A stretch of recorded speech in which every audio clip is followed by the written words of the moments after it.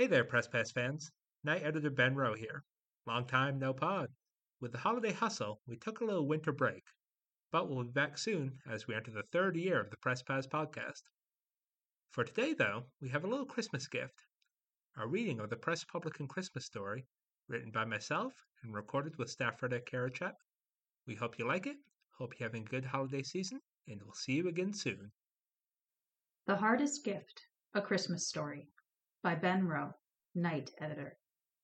Editor's note: every year, one of our staff members writes a fictional Christmas story, carrying on a tradition started by Steve Manor, who covered the northern tier of Clinton County until his death in 1996. It is dedicated, with affection, to Steve Manor. For this year's story, Night Editor Ben Rowe wrote for slightly older kids than the past 2 years. In the vein of Harry Potter, this year's story is geared more for late elementary school readers. We hope you enjoy.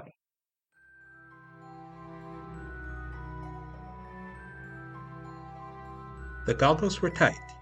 They had to be, or frost would quickly seep in. Reaching up, Batilda Hearthglow tugged on the goggle straps behind her lanky ears, more as a nervous tick than anything. It was very cold for the elf, up at 60,000 feet, sitting in the back of Santa's sleigh. Actually, she was barely sitting in the sleigh at all, leaning against the plump sack of presents in the back of the red-painted ride. The sleigh was meant to hold presents, not passengers after all, with just enough room for Santa at the head. Standing at 2.5 feet, Batilda didn't take up that much room. Still, that was room for one fewer gift. But every year, on Christmas night, as the presents are loaded and Santa takes flight, 2 special guests join him on his epic journey, the Elf Reserves. It's no easy feat getting presents to millions of homes around the world. Each stop is timed to the minute, each slide through the chimney, each step through the door. Though slowing down a bit at half an infinity years old, Santa's still an old pro. Still, mistakes can happen. One misplaced baby gate, and that's 3.7 seconds lost at the house in Boston. Taking his time with a very good peanut butter chocolate chip cookie, he'll have to hustle in Taipei. Of course, those are the little things. What you really worry about are the big problems. Low visibility, low pressure systems, high-flying birds. Those are the things that can make Santa really gobble up those cookies.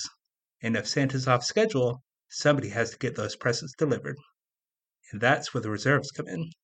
A pair of highly trained elven commandos, the last line of defense between a Merry Christmas and a blue one. They'll get those presents when they need to go, one way or another. And tonight, Batilda knew she was going to earn her wings. She trained for this, back at the North Pole, the hardest year of her life.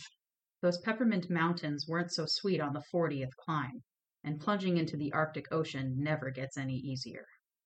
Batilda winced at the thought. At least she wasn't making a water landing tonight. No, this final exam was a land expedition. In this scenario, Santa had lost valuable time encountering a waking child at a home in Montreal. The clock was off by 4 minutes and 18 seconds, and he wouldn't have time to make that up. So it was Batilda's job to make the extra drop to make up the difference. Of course, with so much time lost, taking the sleigh down to drop her off wasn't an option. Batilda leaned over the edge of the sleigh again. From 10 miles up, the world was black, speckled by patches of light, each one a little town or city. "Hearthglow, your drop's coming up!" The voice crackled through her headset, grabbing her attention. Her commander, Einar Frost, locked eyes with her as she turned around. Leaning in, they raised their wristwatches together.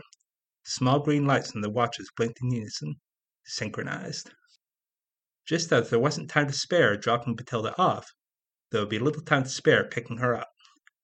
The flight plan would take the sleigh back over Batilda's location 1 hour after her drop. They would land and wait 5 minutes for the elf to show up. It was well understood that if an agent didn't make it back in that time, the sleigh would take off again, and the reserve elf would have to wait for the rest of the gift run to be finished before they could be picked up again. It would be a long, cold wait. Batilda had supplies in her pack to hunker down if that was the case. But she didn't intend to miss that stop. Einar's voice crackled in her ear again. "Okay, get ready!" Batilda stepped onto the edge of the sleigh and reached up to tug her chute straps tight. Then she peered over the edge. She'd done it countless times, leaping from the sleigh. But the drop into darkness, that step into the void, it was terrifying. A buzz of static. Go, go, go! With barely a thought, Batilda jumped. Wind flooded her face as she worked to keep her eyes open. Focusing on a soft, steady breath from her oxygen mask, she worked to stay calm. The first half was a free fall, holding her arms out to stabilize. The rush of the wind just white noise now. Weighing barely 25 pounds, Batilda was thankful for the equipment in her pack, helping to weigh her down and steady her. Then, almost time. Reaching up, her fingers found the deployment straps. And 3, 2, 1, pull! The parachute launched, unfurling and jerking her back as she worked to hold the lines tight.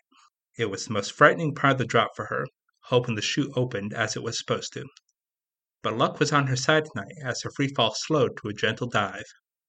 The blaring winds, like wild static, slowed to an eerie silence. But this gave her mind time to race, and thoughts to creep in. Was she ready for this? It was too late to go back now. What if something went wrong? For obvious reasons, the test was only held once a year, on Christmas night. She would have to wait an entire year before she had the chance to take it again. No, I can do this. She would be there when that sleigh arrived.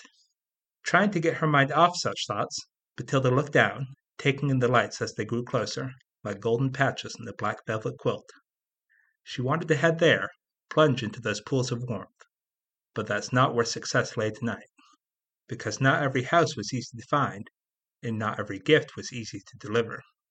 And this was one of those houses. Reaching up, Batilda tapped a button on the side of her visor. The blackness below clicked into an eerie night vision green, and she could see it, an ocean, not one of water, but of trees, the great Adirondack forest, and it was rising up to meet her. But just ahead, like an island among waves, sat a snow-covered meadow, if she could make it. Batilda watched the ground draw closer. She tugged the steering line, rolling to the left. More trees, off to the right. Okay, here we go. Feet and knees together. Feet and knees together. And oof, she was down. But just as quickly, her training kicked in, and she was back on her feet, tugging herself free from the chute and strapping on her pack. A perfect landing. Or it would have been, if it hadn't dropped her right next to a trio of baby bears and one very surprised mother. Oh, sugar cookies! Batilda cursed as the massive bear reared up. Reaching down, Batilda cupped a handful of snow and whispered, Tender snowflakes, angel white, shine your crystals glowing bright. Tossing the flakes like confetti to the wind, she closed her eyes as the snowflakes sizzled and burst into sparks of light. Hearing the startled groan of the bear, Batilda stood up and dashed away, heading for the tree line. In the corner of her visor, a dot red as Rudolph's nose blinked in the glowing green grid, her destination. Slipping on her mini snowblades, she glided across the snow that would otherwise have swallowed her. This should have been the hardest part of her trek, and it would have been had she not been carrying the scarlet-wrapped gifts in her pack. For there is great magic in Santa's gifts. Why, they say a hat from Santa gave life to a snowman one year. Truly a powerful spell. Yes, Santa's presence is so great that even the naughtiest man would turn good to get one. But some greedy creatures didn't want to be nice. Sitting in the shadows of the forest, they sensed the magic glow of the gifts in the little elf's pack, and they wanted them. Batilda took steady breaths as she pulled herself, one leg after another, through the snow.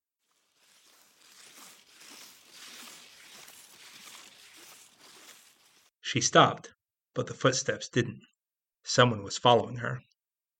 There was no time to wait as she kept going, hustling as the crunch of the other footsteps grew closer.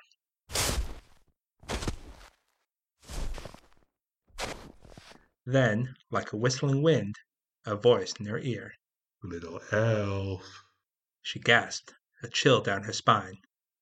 So far from home. Where was it coming from? Her head looked about, this way and that. The trees, so many trees, keep on skiing. Then, whoosh! The snow below her, like a wild wave, rose up, tossing her to the side. Snowflakes stung as they struck her cheek. Sitting up, her night vision filled with a tower of white, a huge beast before her, a frost giant, a being of ice and darkness wandering the woods looking for hikers unprepared. Don't I get a Christmas present? It growled, reaching a clawed hand out. Batilda shivered, but not from the cold. Words sat on her lips, frozen in fear. No, she knew this would happen. I wasn't ready. I wasn't ready. But then she thought, the gifts. Someone's waiting for this gift under their tree, and I'm the one who has to deliver it. That's what I said I'd do. I'm one of Santa's elves. Suddenly, her fear turned to a blaze of anger. Amber eyes glared up at the frigid beast as she shouted. You're not on the nice list. The shout was enough to slow the giant, shocked that the little creature would talk back. That gave Batilda just enough time to reach down and gather a fistful of pine needles at her side and whisper, Sharpened needles, forest pines, rain upon this foe of mine. A rumble. Now it was the giant glancing around, as the air above them seemed to quake. Then the trees burst, a flood of needles swirling about, faster and faster before diving toward the giant. Like a flock of birds, the pine needles covered the beast. Huge hands wiped them off, only to have them cling back on again. Ah, off! Get off! The giant groaned, shaking his head and stepping back, only to slip and fall. Ah!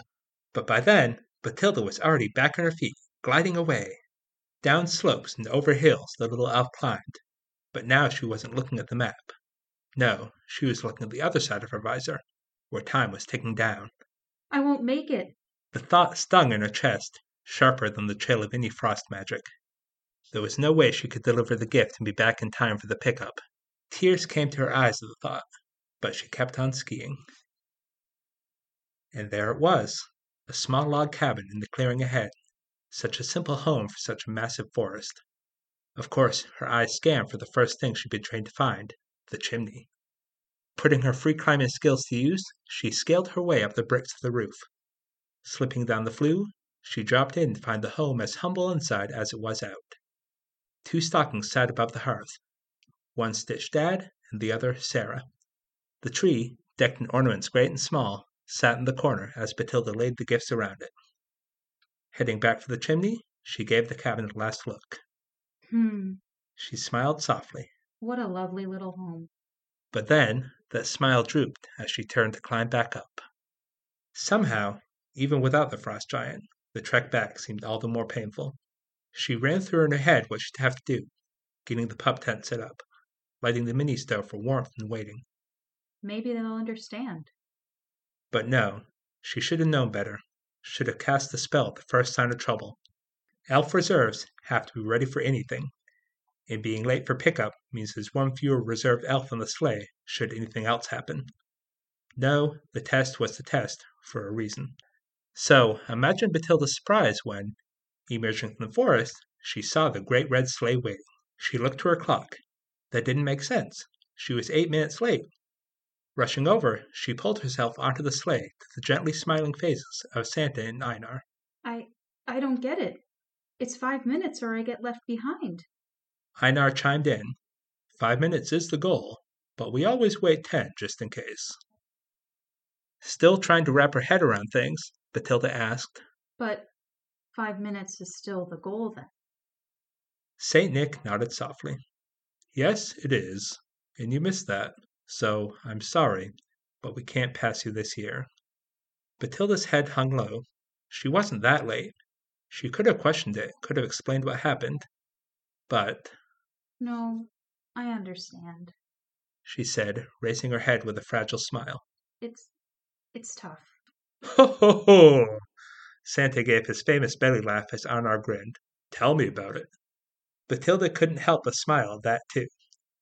But... you learn from it. Batilda took in those words, reflecting on her struggles. Yeah, she agreed slowly. I did. And then there was that tender Santa smile. And that's the best gift of all. Merry Christmas, Batilda. The end.